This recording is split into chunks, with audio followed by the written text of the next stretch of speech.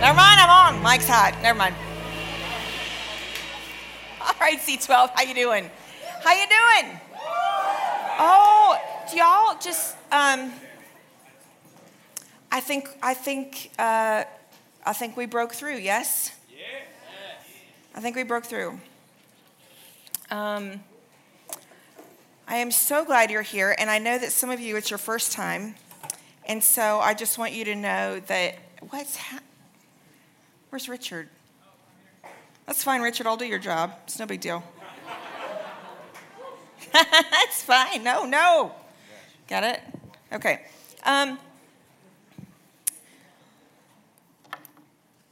I'd like to ask you a question, and this is not a rhetorical question. This is a question that I would love for you to just answer and out loud, and I'm just going to kind of make a list of our answers up here on the board. We've done this kind of thing before. You guys are very good at this. Please try and stay on topic. Are you ready? And appropriate, rated G. Now,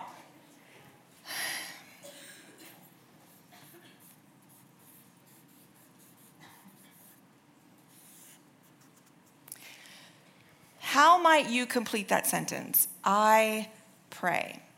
Let me give you a couple of examples so that you know how, or you kind of know the direction I want you to head. For example, this week I might say, I pray a lot. I might say, I pray excitedly, or I pray in despair, or I pray when I have to, or I pray at church. All kinds of things, any manner of things. But I just want you to think about how you would complete that sentence, and I want you just to shout out your answers. Like if you had to complete it, what would you say? Okay. Desperately. Passionately. Anywhere. Consistently. Okay. So when you go to bed, His will.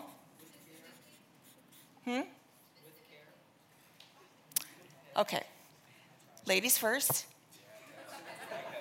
Specifically. Oh, who was that? Okay. Specifically with care.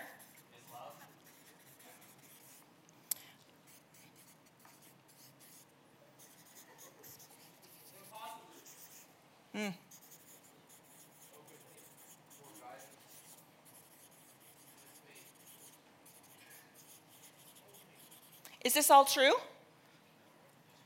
Does anyone find it difficult to pray sometimes? What does it look like then? Hesitantly?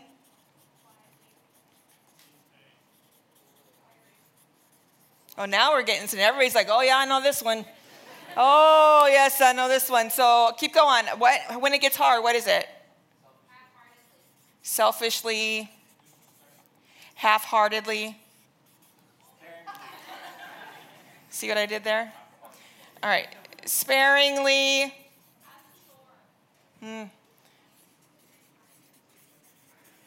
As a chore. Tired.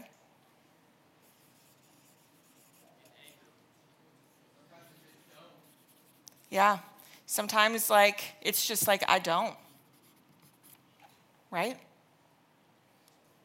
I don't. Prayer's an interesting thing. It's something that when we come to church, it makes sense that we would talk about it, that there would be a message on it, that we would do a lot of it. It would make sense that even when we hear someone else pray and we think they're praying so eloquently, that we would even clap and that we would acknowledge it and all kinds of things. Prayer is this thing that we know intellectually is to be an important component of our walk of faith and our walk with Jesus. But whenever I have conversations with people, and I know from my own journey, prayer is not easy, I don't think. Yet, it's supposed to be fully easy. In fact, Jesus said, my yoke is easy, my burden is light. Conversation with the Lord, the interaction with the Lord should not feel burdensome. And yet, prayer is something that seems to elude us. And yet, prayer has to be the foundation of everything.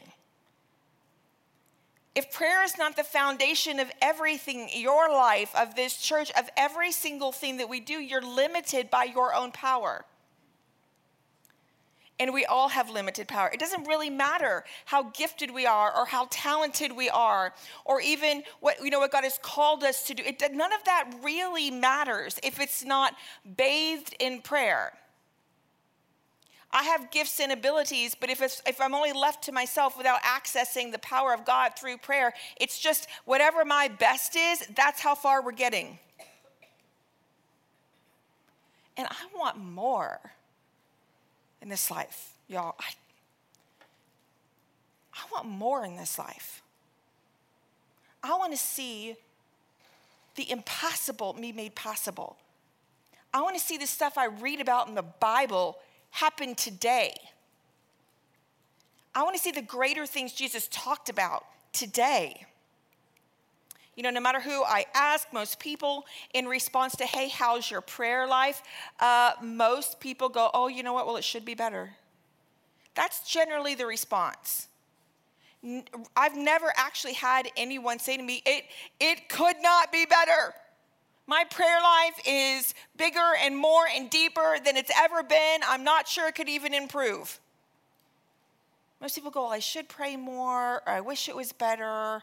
I know I should. And most people, I think, if we got really gut level honest, so honest with ourselves, because I don't know that we would ever say it out loud too much, but I think we wonder what the point is. I really think we wonder we should, but why? Does it really do anything? Isn't God really just going to do whatever he wants anyway? And if God's going to do whatever he wants anyway, then what is the point of me talking to him about it? If he's the creator of the universe and if he's in charge of all of things, then why on earth would I approach him with anything if ultimately I don't really get a say in the decision? Which are, I think, valid thoughts and valid questions. Prayer can sometimes be, as you guys stated, and so accurately, an act of obedient obligation. It's something we should do.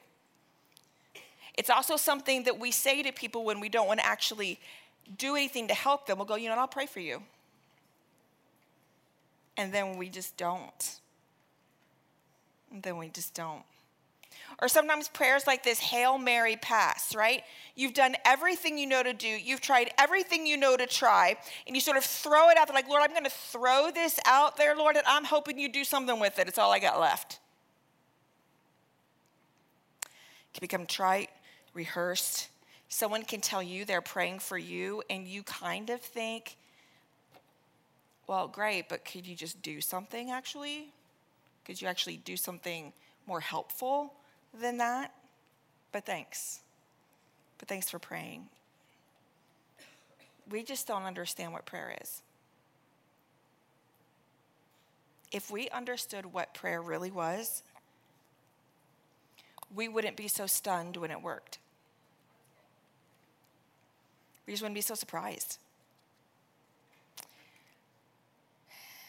It would be a few years ago now, actually specifically 2015.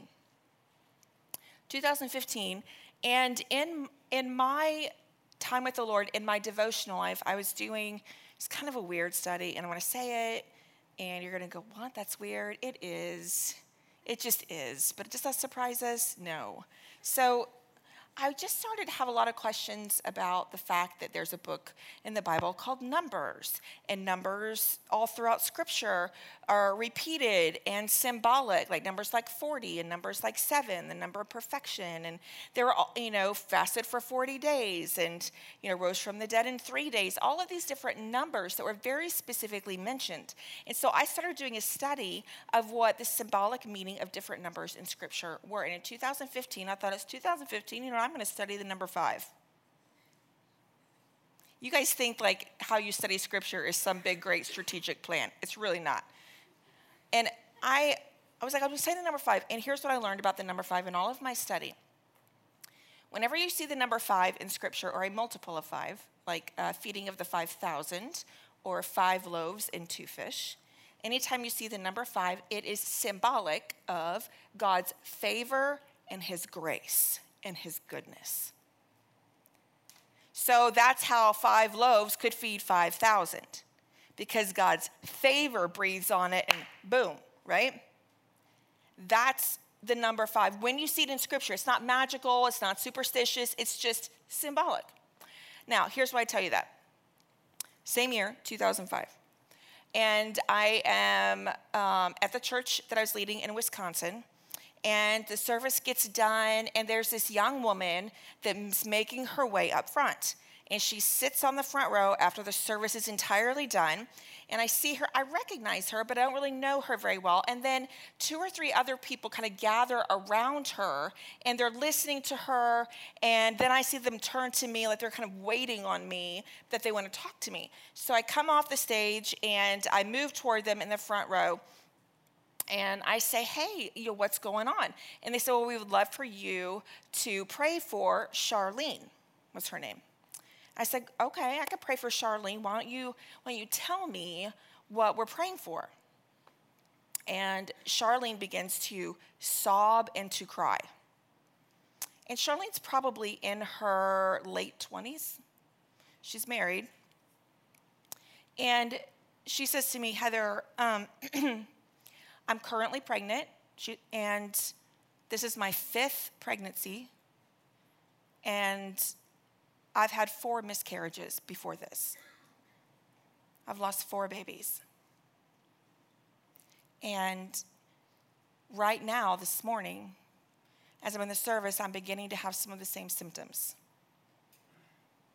The things that start to occur to a woman's body when they know a miscarriage is about to take place. So she's come forward, and she's desperate, right? And when you're sitting across from someone and you could tell they're in such pain, your own chest hurts, right?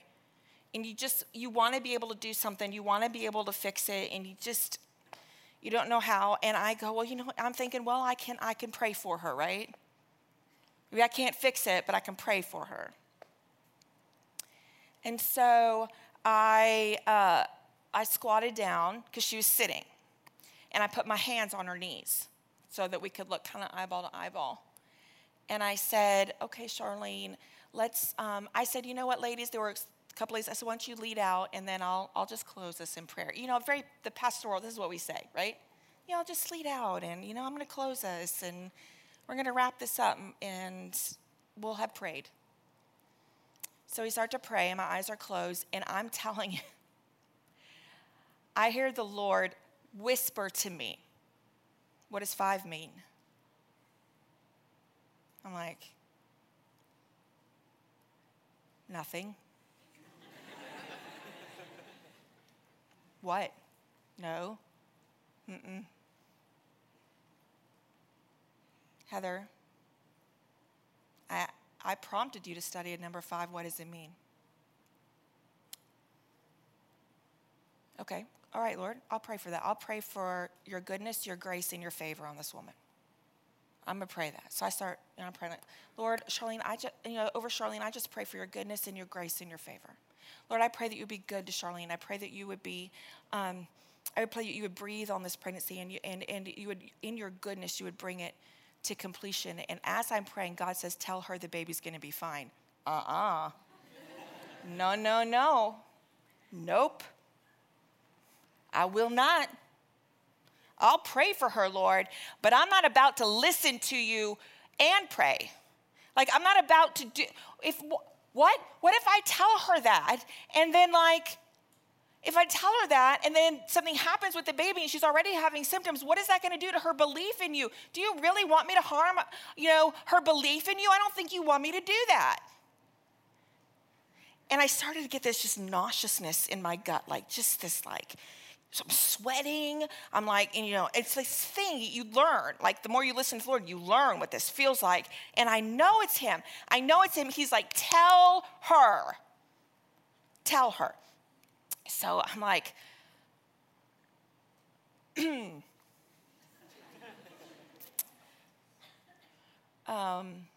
Charlene,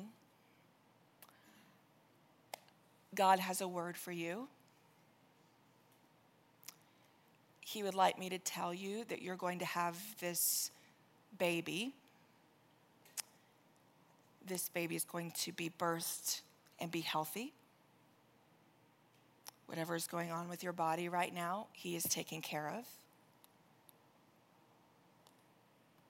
And I told her, I said the number 5 means God's grace, goodness, and favor. And I'm thinking, this chick thinks I am crazy.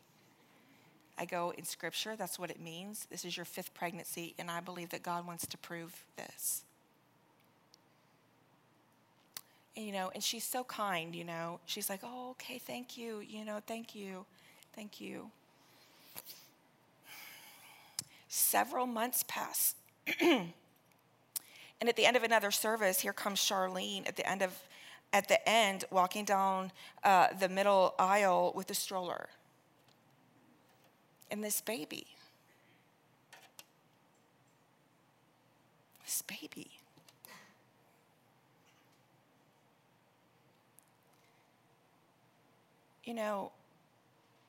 We were talking about hearing God's voice, and we're going to be talking about now prayer. And I'm telling you, when the two are combined, it will change your life more than anything you've ever experienced. That day marked me. I mean, it marked me. I've never been the same. I've prayed with more boldness and belief ever since that day. I've listened more closely since that day. And men and women, you are also invited by God to participate in powerful movements of God. It's not just me that's invited or a pastor that's invited. Literally, all of you, God is extending an invitation to be a partner and to be involved in powerful movements of Him. If you are a believer, if you are a Christian, the Holy Spirit resides within you. So the same power that rose Jesus from the dead lives in you, but we have too many unbelieving believers.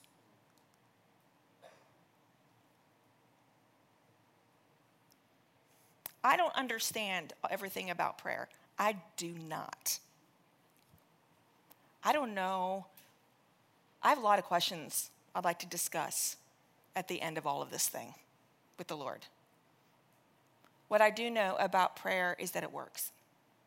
That's what I know. I've told you before that I played fast pitch softball in high school, right? Yes, I know you're like, well, that's a turn. It is. It'll be fine.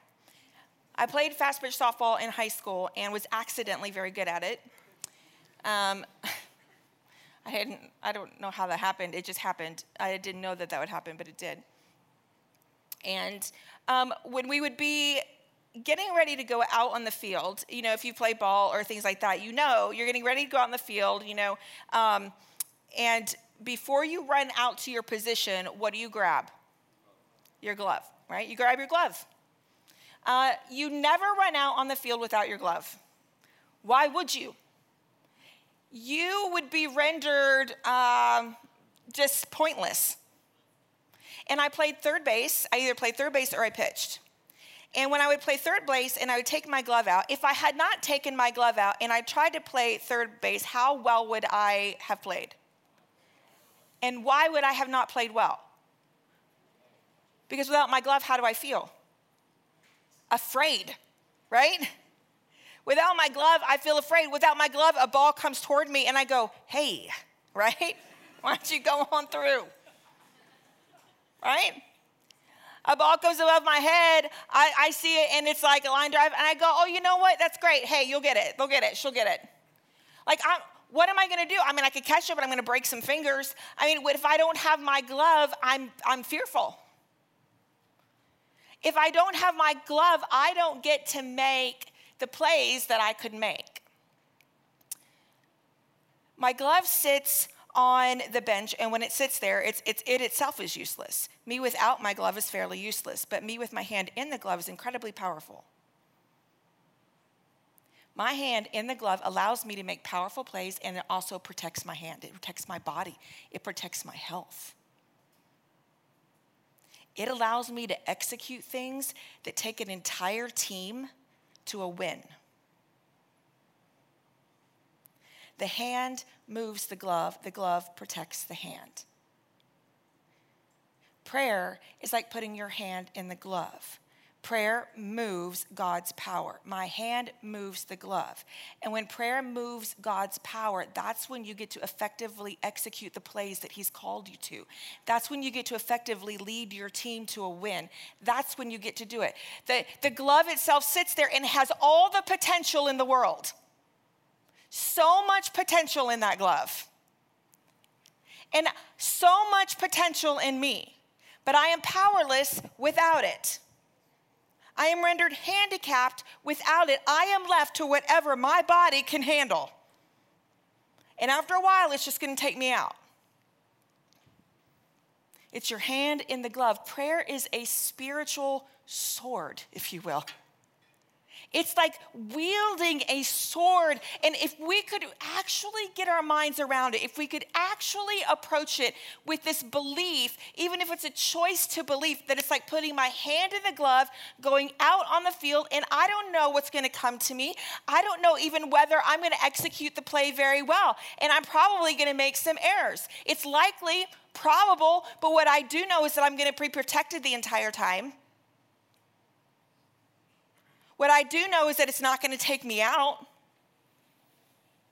It's not about securing control of the play. It's about showing up to the play.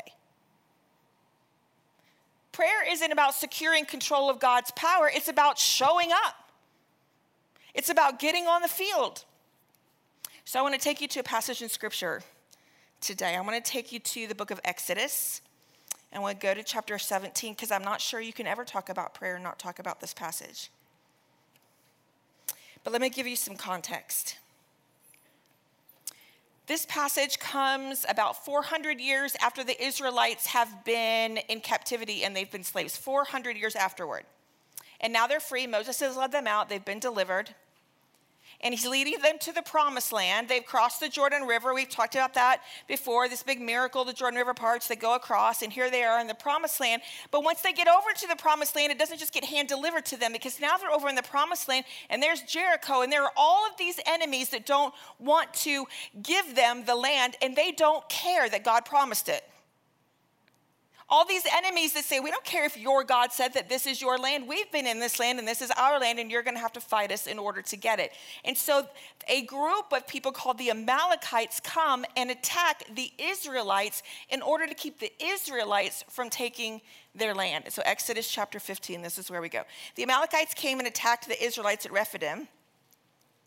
Moses said to Joshua, choose some of our men and go out to fight the Amalekites. Tomorrow I will stand on top of the hill with the staff of God in my hand. So Moses says, Joshua, you go fight. I'm going to go pray. You fight, I'll pray. So Joshua fought the Amalekites as Moses had ordered. And Moses, Aaron, and Hur went to the top of the hill. Verse 11.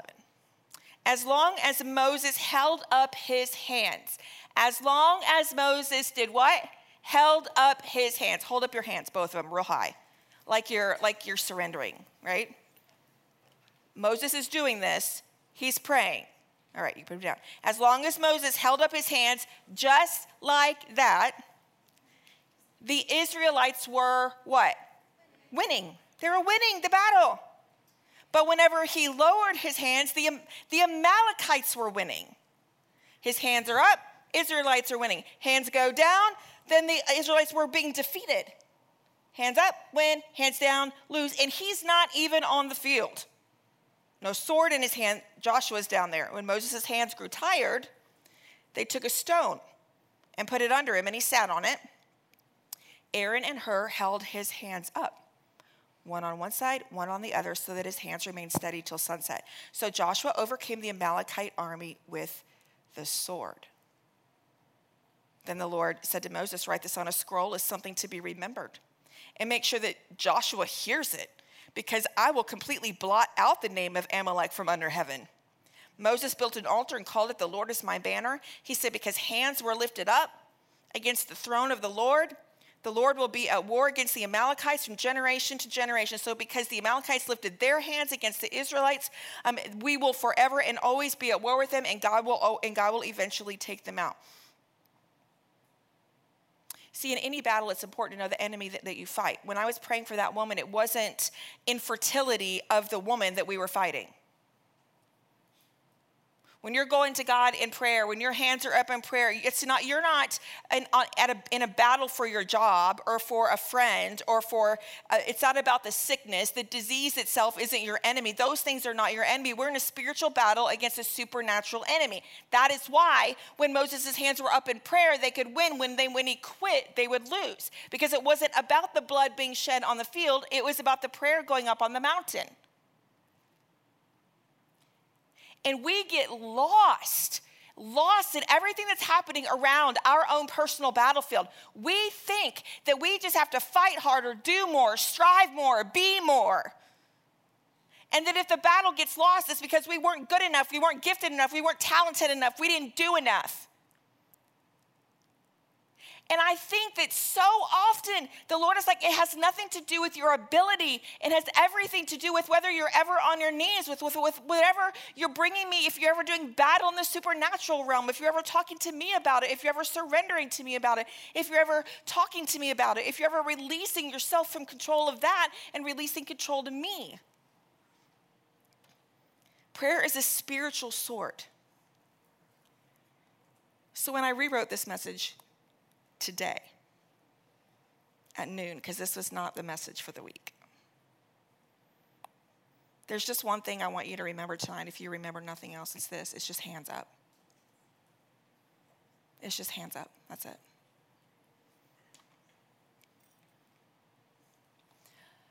When I read stories in the Bible, I like to put myself into the story. I like to imagine being Moses. Just try for a minute. Imagine being Moses. I'm not really sure he knew what was happening at first. I think he just knew his arms were tired. I think his arms went up. He saw them winning. And so he thought, my prayers have worked, right?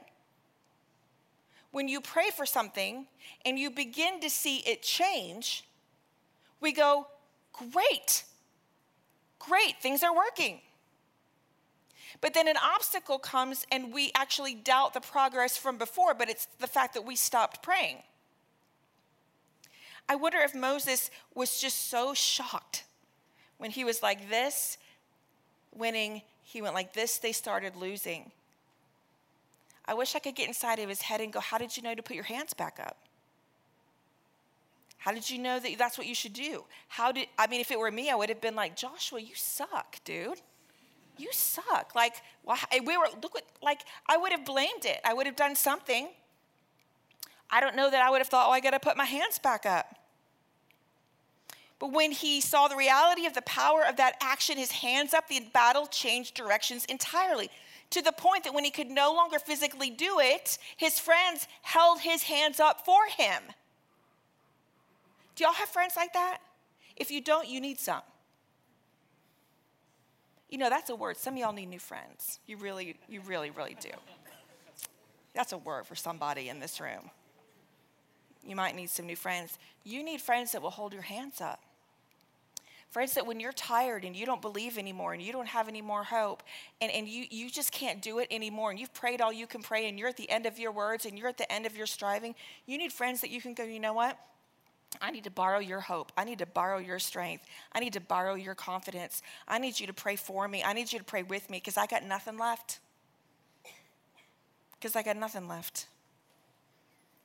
I wonder if Moses would say to us today, you're going to have battles you can't control. You're going to need to know that God is near and you're going to need to pray. I wonder if I was Joshua, I wonder if Joshua thought, yes, I'm amazing. Like these Israelites, they're not warriors yet. They're not big fighters. They've been wandering in the desert forever. They don't know what to do. And look at my leadership. I led these people to this defeat. I'll bet he ran back to Moses and went, Moses, did you see it? We won. Did you catch the game, right? And Moses, I think, would say, well, you know what, Joshua, you did fight hard. I did see that. But see, I had a view that was higher up. I had a view that was at a higher elevation than you. And from my view, I know you worked hard, but the strength of this battle was not in your sword. The strength of this battle was me on my knees with my hands up. The win of this battle was God's and God's alone. God won this battle. He won this battle. Hands up. And so I think that's where we are in this story. I think we don't pray because we get it under control. Things are looking good. And we get tired or we stop when things don't start looking good. One of the many things you can see in this passage is that Moses teaches us that prayer requires persistence. Persistence. My mother has done some traveling and speaking, and she's often been asked to speak about her experience as a parent of me. And you've heard a bunch of my story, but one of the things that my mother says is that when she could no longer win the battle with me, the biggest battles she ever fought and won were done on her knees for me. And that she would begin to pray things, and she would even have times of fasting and praying that I never knew about. And the things that she would fast and pray over, she would begin to see come forth in my life, and I had no idea. In fact, I never knew she did that until I was much later. I was an adult. It was much, much later. The power of this world exists in the supernatural. It's the natural in the glove. It's the hand in the glove.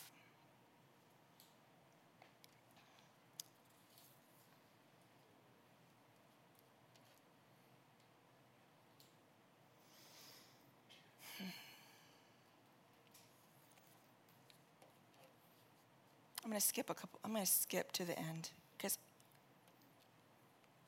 I'd like us to do something tonight.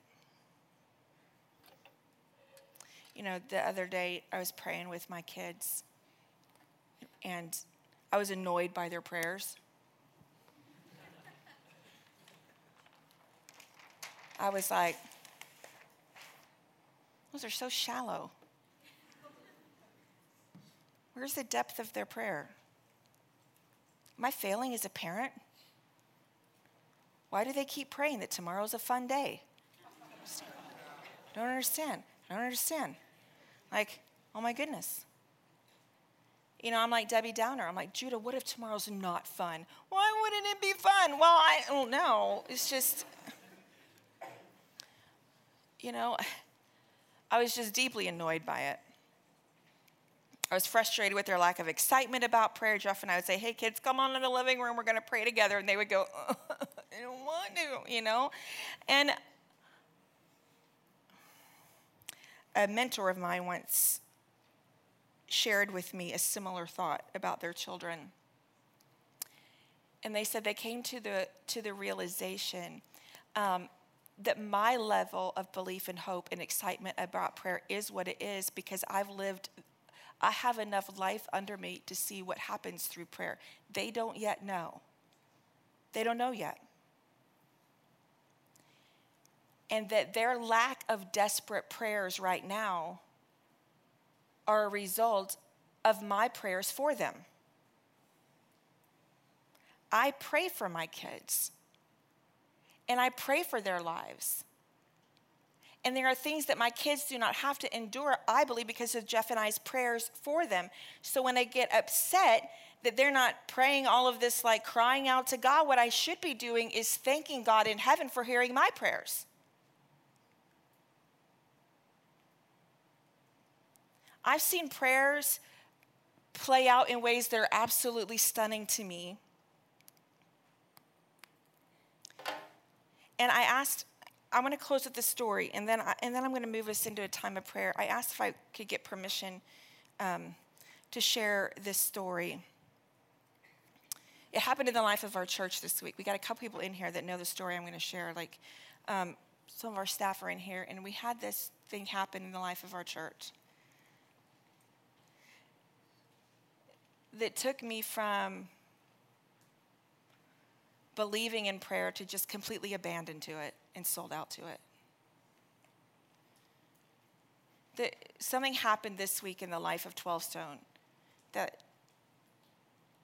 I'm still processing, and I don't revealed to me maybe my own lack of belief. So those of you that are here on the weekend, you heard our pastor, Kevin Myers, invite people to come back to Central on Sunday night to be prayed for at 6 o'clock. Those of you there, do you remember that? Okay. He extended an invitation really to all. We have 8 campuses. If you're new here and you don't know that, we're a church. We're one church, but we have 8 locations. And he's streamed and simulcast to those 8 locations that if anyone would like to be prayed over for something in their life they didn't quite feel like they could conquer, or they felt like was conquering them, they could come to Central Campus at 6 o'clock on Sunday night. There wasn't going to be worship. There wasn't going to be teaching, nothing like that. It was going to be straight up being prayed for. And then a few of us staff were there to help. And having no idea how many people were going to show up or what was going to happen or how it was going to, just no idea. Well, it turns out hundreds and hundreds of people showed up. So there were people being prayed for from 6 o'clock p.m. until 4 a.m. I was trying to think of anything that I would stand in line for 10 hours. Anyone? Maybe Jesus. Like, if you tell me Jesus will be there, I will do that. But if I walk in and he's not there at 6, I don't believe it and I'm out. Right? 10 hours people are standing in line. Well, one thing that PK had told a few of us that were going to be praying that night, he sort of delivered a portion of a story. He said, hey guys, I want you to know that last week God gave me a vision. Y'all remember a few weeks ago when we talked about seers and knowers and feelers and those kinds of things? So think seer. So God had given PK a vision of someone that he knows that is a part of our church. And he heard God or saw God give him this impression that he should have a baptism set up at this prayer time. And if this person showed up, he was to baptize them. So he tells us this, and I think, he must have had a vision that someone was going to get saved at this prayer time, and then we would baptize them, because that's what makes sense in my little mind. So about midway through the prayer evening, a woman walks in that all of us know really, really well. Her name is Sharon Epps. She is our creative director, Jeremy's mother. If you know who Jeremy Epps is, but he's on staff here, and it's his family. And Sharon had been diagnosed with breast cancer, and it was at the end of a story of breast cancer where all the lymph nodes are full of cancer, and she's got a chemo port like surgically attached to her body, and she stumbles when she walks, and hair is falling out, and she looks like a woman that is dying. Not a lot of hope in it. Well, she comes in, there's a little bit of a commotion going on, and people start to gather around her, and we're all still praying for people, and there's hundreds and hundreds of people in line. But all of a sudden, like, people are rushing out, and I see one of the staff members rush out and bring in packing tape, and they begin to take packing tape and cover her port. Like, she's got packing tape, like, all over her. Then they send her out with a baptism bag, and I'm thinking to myself, Sharon's saved. I'm pretty sure she's pretty sure this is her life. Like, why would Sharon be getting baptized? I feel like, she goes, she changes, and her husband's bringing her back. She's not walking very well, bringing her back. And Kevin tells us the rest of the vision. The rest of the vision is that if Sharon Epps showed up at that prayer night, that he was to baptize her 7 times like they did a man named Naaman in Scripture. Jesus baptized a man named Naaman 7 times in the water, and Naaman was healed of his disease. Does that sound crazy? Does it sound crazy? Like, if you get baptized and I go, we're going to do it 7 times with you, right? 1, 2, 3, right? I think you'd be like, all right, I'm going to go with it, right? So they lead her, they get her, they put her in the tub, and we're all like, what is what is happening, right? And Kevin's telling us that God gave him a vision that if Sharon showed up, he was to baptize her 7 times and she would be healed. So he gathers us all around and we're all going to pray, right? For Sharon. And we're doing because we're Christians and we are big believers. We're like, yes, Lord.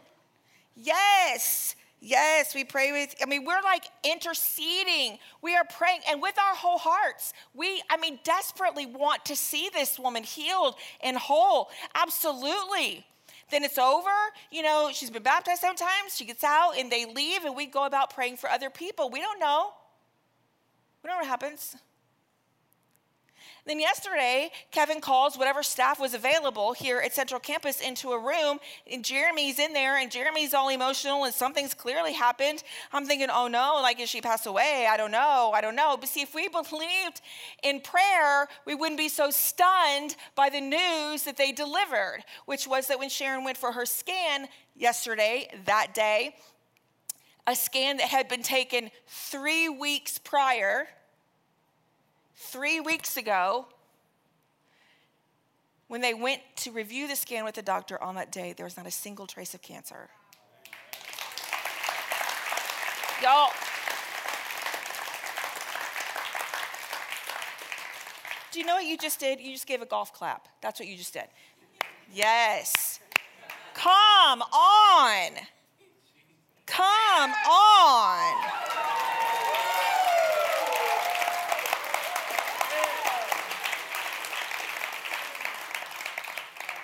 And here's what I know.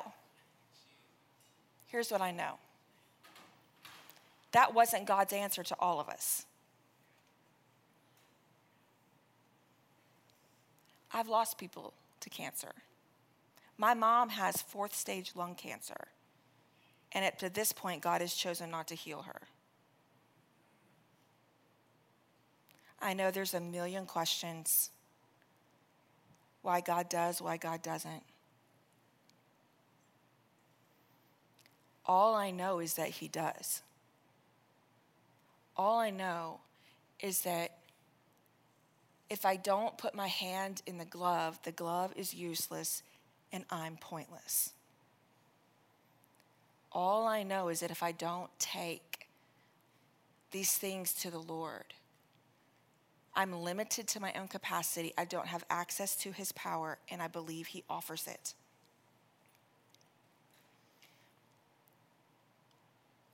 It's what God does in a woman's physical body. But I know that there are so many other things inside of our souls and our spirits and our body that we want to bring to the Lord. There's spiritual brokenness, there's emotional brokenness, there's physical brokenness, there's unbelief, there's doubt, there's old wounds that have defined you. There are all kinds of things, and there are things that you've probably prayed over time and time and time again. And if you hear nothing else tonight, hear this. I just want to say to you, keep your hands up. And then what I want to say to you that we're going to do tonight is for those of you that can't keep your hands up, I think we'd like to hold your hands up for you tonight.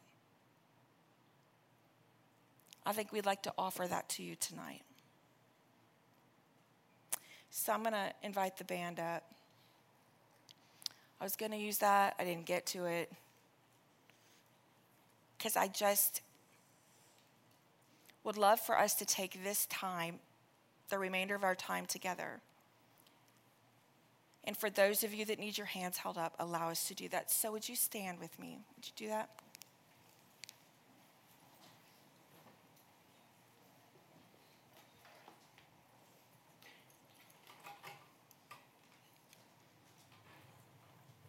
They're gonna pray. They're gonna play a song, and we're gonna sing together. I'm gonna have some of those volunteers I talked to earlier, if you wouldn't mind. Would you guys just kind of come up to the front? I'm gonna be down here too as well. Just kind of come up. Some of our leaders, some of our volunteers. Charity, if you don't mind, would you come do that? Even if I have anybody else in the room, if you're a staff member, if you're a leader, if you're just somebody that has a heart for prayer and holding the arms up of someone, I would just invite you to come as well.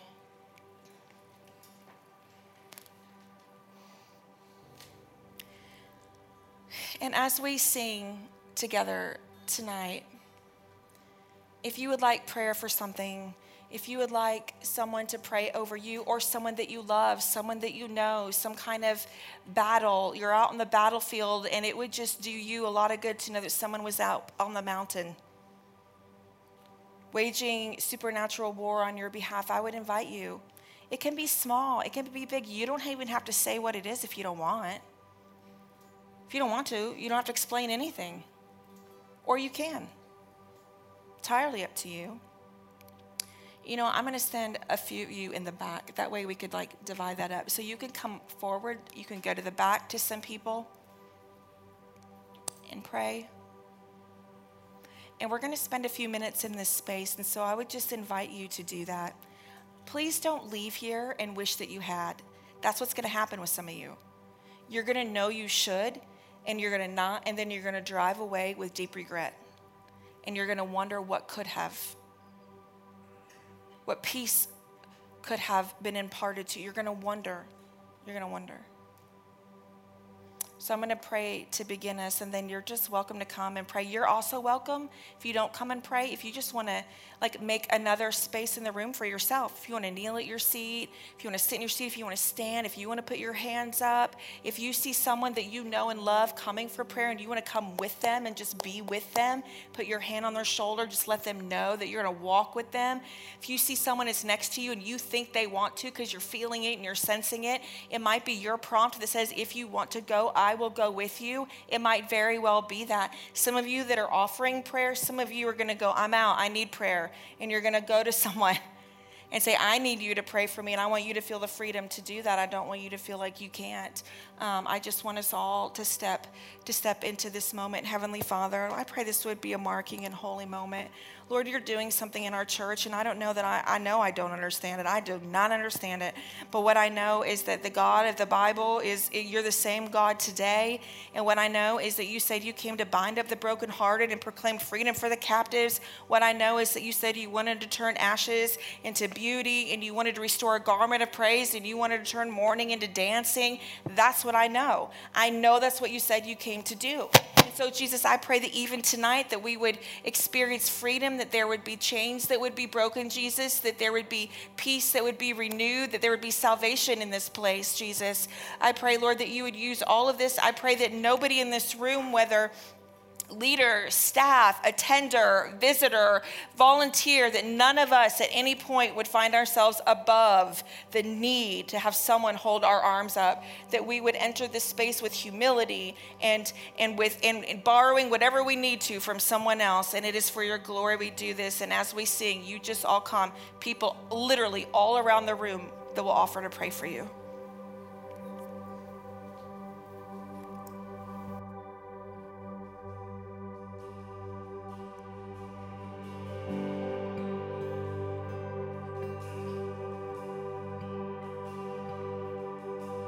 Jesus at the center of it all.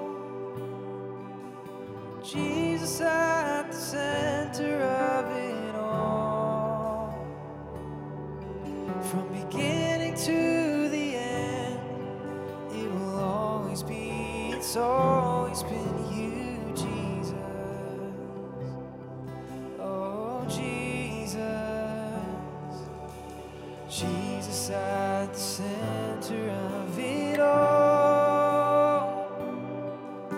It's Jesus at the center of it all. From beginning to the end, it will always be, it's always been you, Jesus.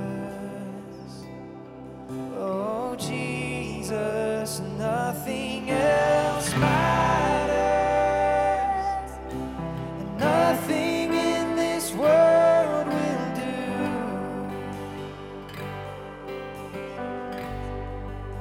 'Cause Jesus, you're the center, and everything revolves around you.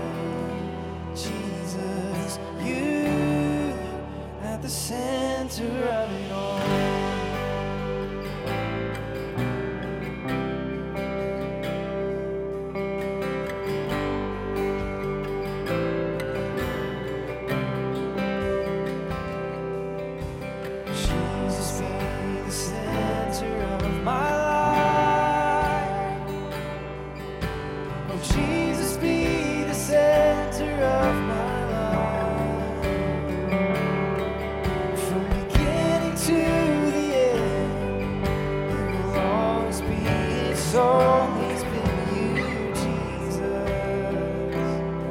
Oh, Jesus, nothing else matters. Nothing in this world will do.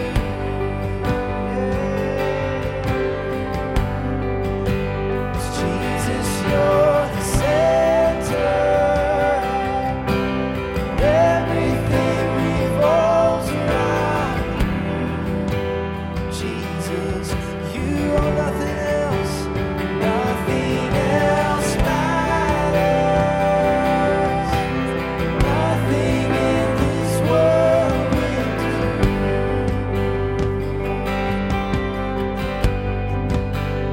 Jesus, you're the center. Everything revolves around you. Jesus,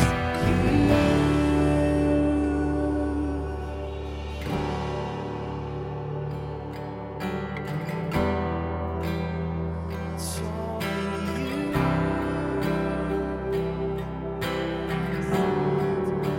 Oh, it's only you, Jesus.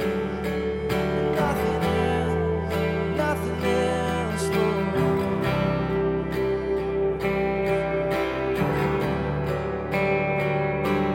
From my heart to the heavens, Jesus be the center. It's all about you. Yes, it's all about you. From my heart to the heavens, Jesus be the center. It's all about you. Yes, it's all about you. From my heart to the heavens, Jesus be the center. It's all about you. Yes, it's all about you.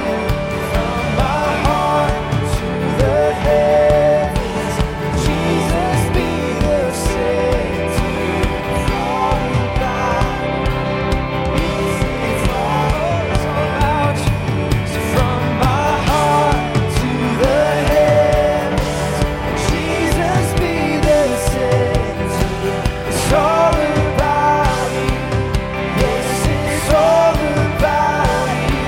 So from my heart to the heavens, Jesus be the center.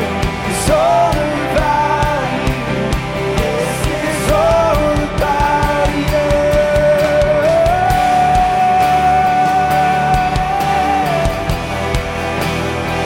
It's all about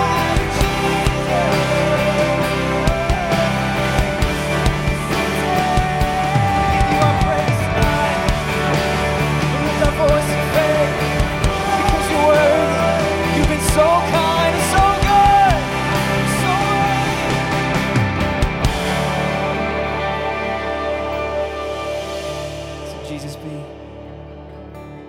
So Jesus be the center of my life. Jesus be the center of my life. From beginning to the end, it will always be, it's always been you, Jesus. Oh, Jesus at the center of it all.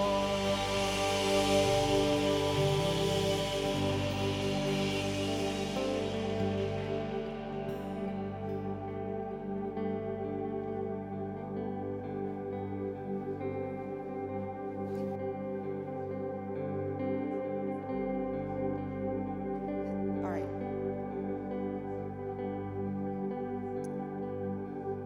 You know, as always, if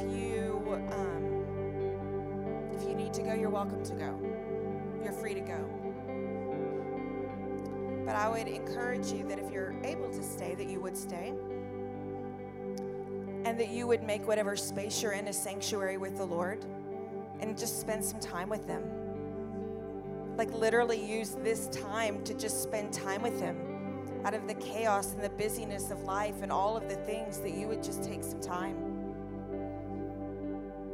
And that if you need prayer, that you would just feel free to come to any volunteer. Again, there's people in the back. We've got some pastors around here too that would love to pray with you. Absolutely. Do not leave here and regret that. Do not leave here and wish that you had, on behalf of yourself or on behalf of someone else. Prayer moves God's power. So we're going to continue in worship. We're going to move into, let's do Great Are You, Lord. Can we do that? Because I'd like to take where we're at, and I would like to take it and move it and move our eyes upward. I'd like to move it to the fact that God is good and God is great. No matter how circumstances turn out, no matter what happens, God is great. He healed Sharon Epps. God is still great if he hadn't. Like, God is great. He is a good God, and it is him that we trust. And we put our hands up in surrender. It's not trying to control the hands of God. It's surrendering to the hand of God. And you'll find that it changes you more than it changes anything else. Let's sing together.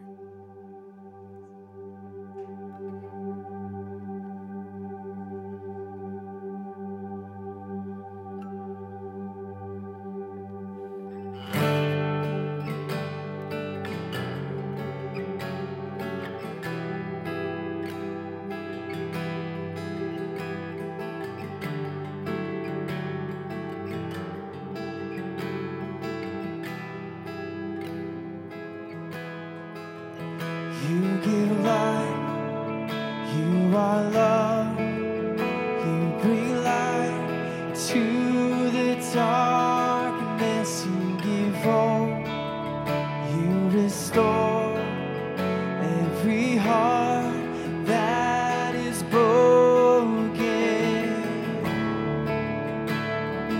Great are you, Lord. It's your breath in our lungs, so we pour out our praise. We pour out our praise. It's your breath in our lungs, so we pour out our praise to you only.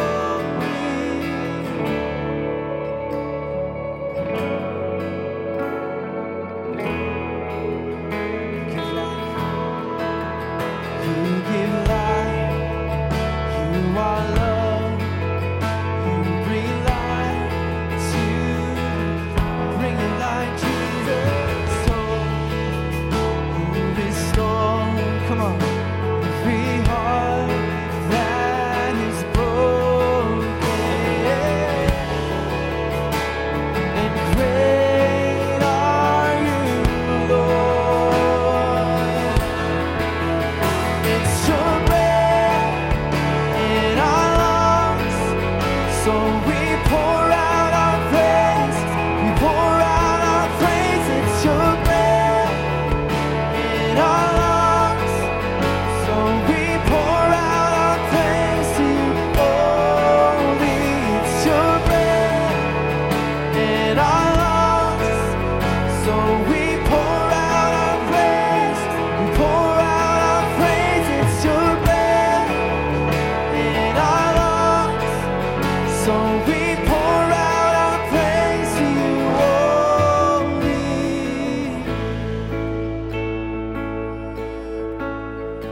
We pour it out, pour it out. Great are you, Lord. All the earth will shout your praise. Our hearts will cry, these bones will sing. Great are you, Lord. Yes. All the earth will shout your praise. Our hearts will cry, these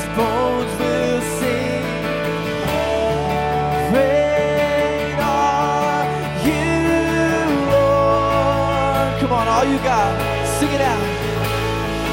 All the earth will shout your praise. Our hearts will cry. These bones will sing. Great are you, Lord.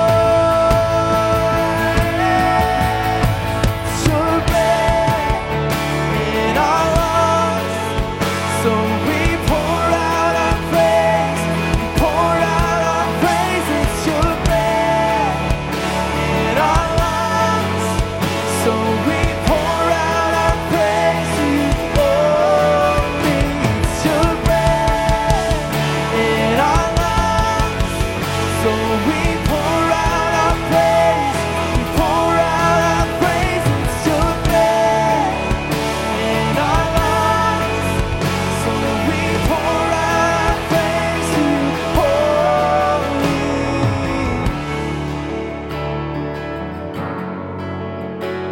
We pour out our praise, and as we do, pour your Spirit out. We pour out our praise, Lord, pour the Spirit out. We receive your healing, Jesus. Yeah.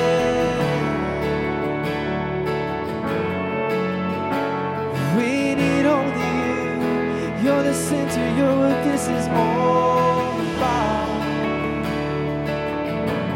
Great are you, Lord. Yes. Great are you, Lord. Yeah. Great are you, Lord, and worthy to be praised. Great are you, Lord, worthy to be praised. Great are you, Lord.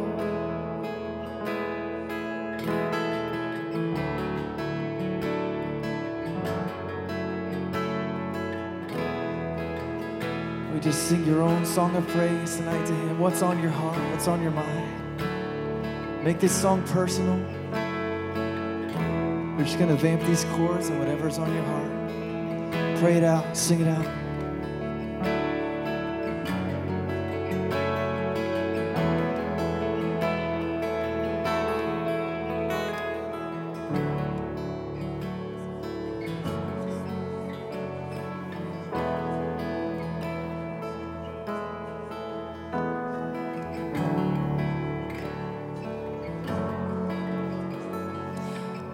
Can we just offer out loud some praise to the Lord? Would you just tell Him?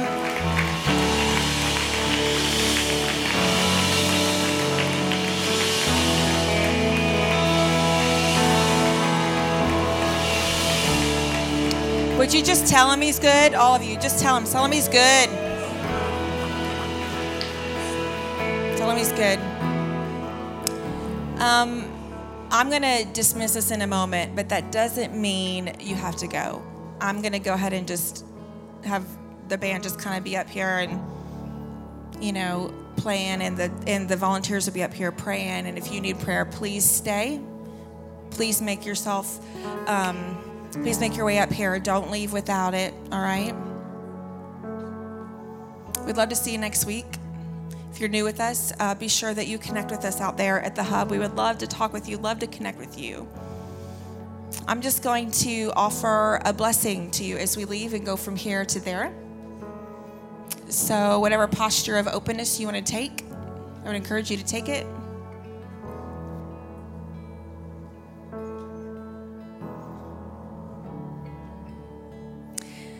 And now to Him who is able to do what? Immeasurably more than all we could ask or imagine. According to His power at work within us. To His power at work within us. To His what? Power at work within us. To Him be glory in the church and in Christ Jesus throughout all generations, forever and ever. And God's people together said, amen. I'll see you next week, C12.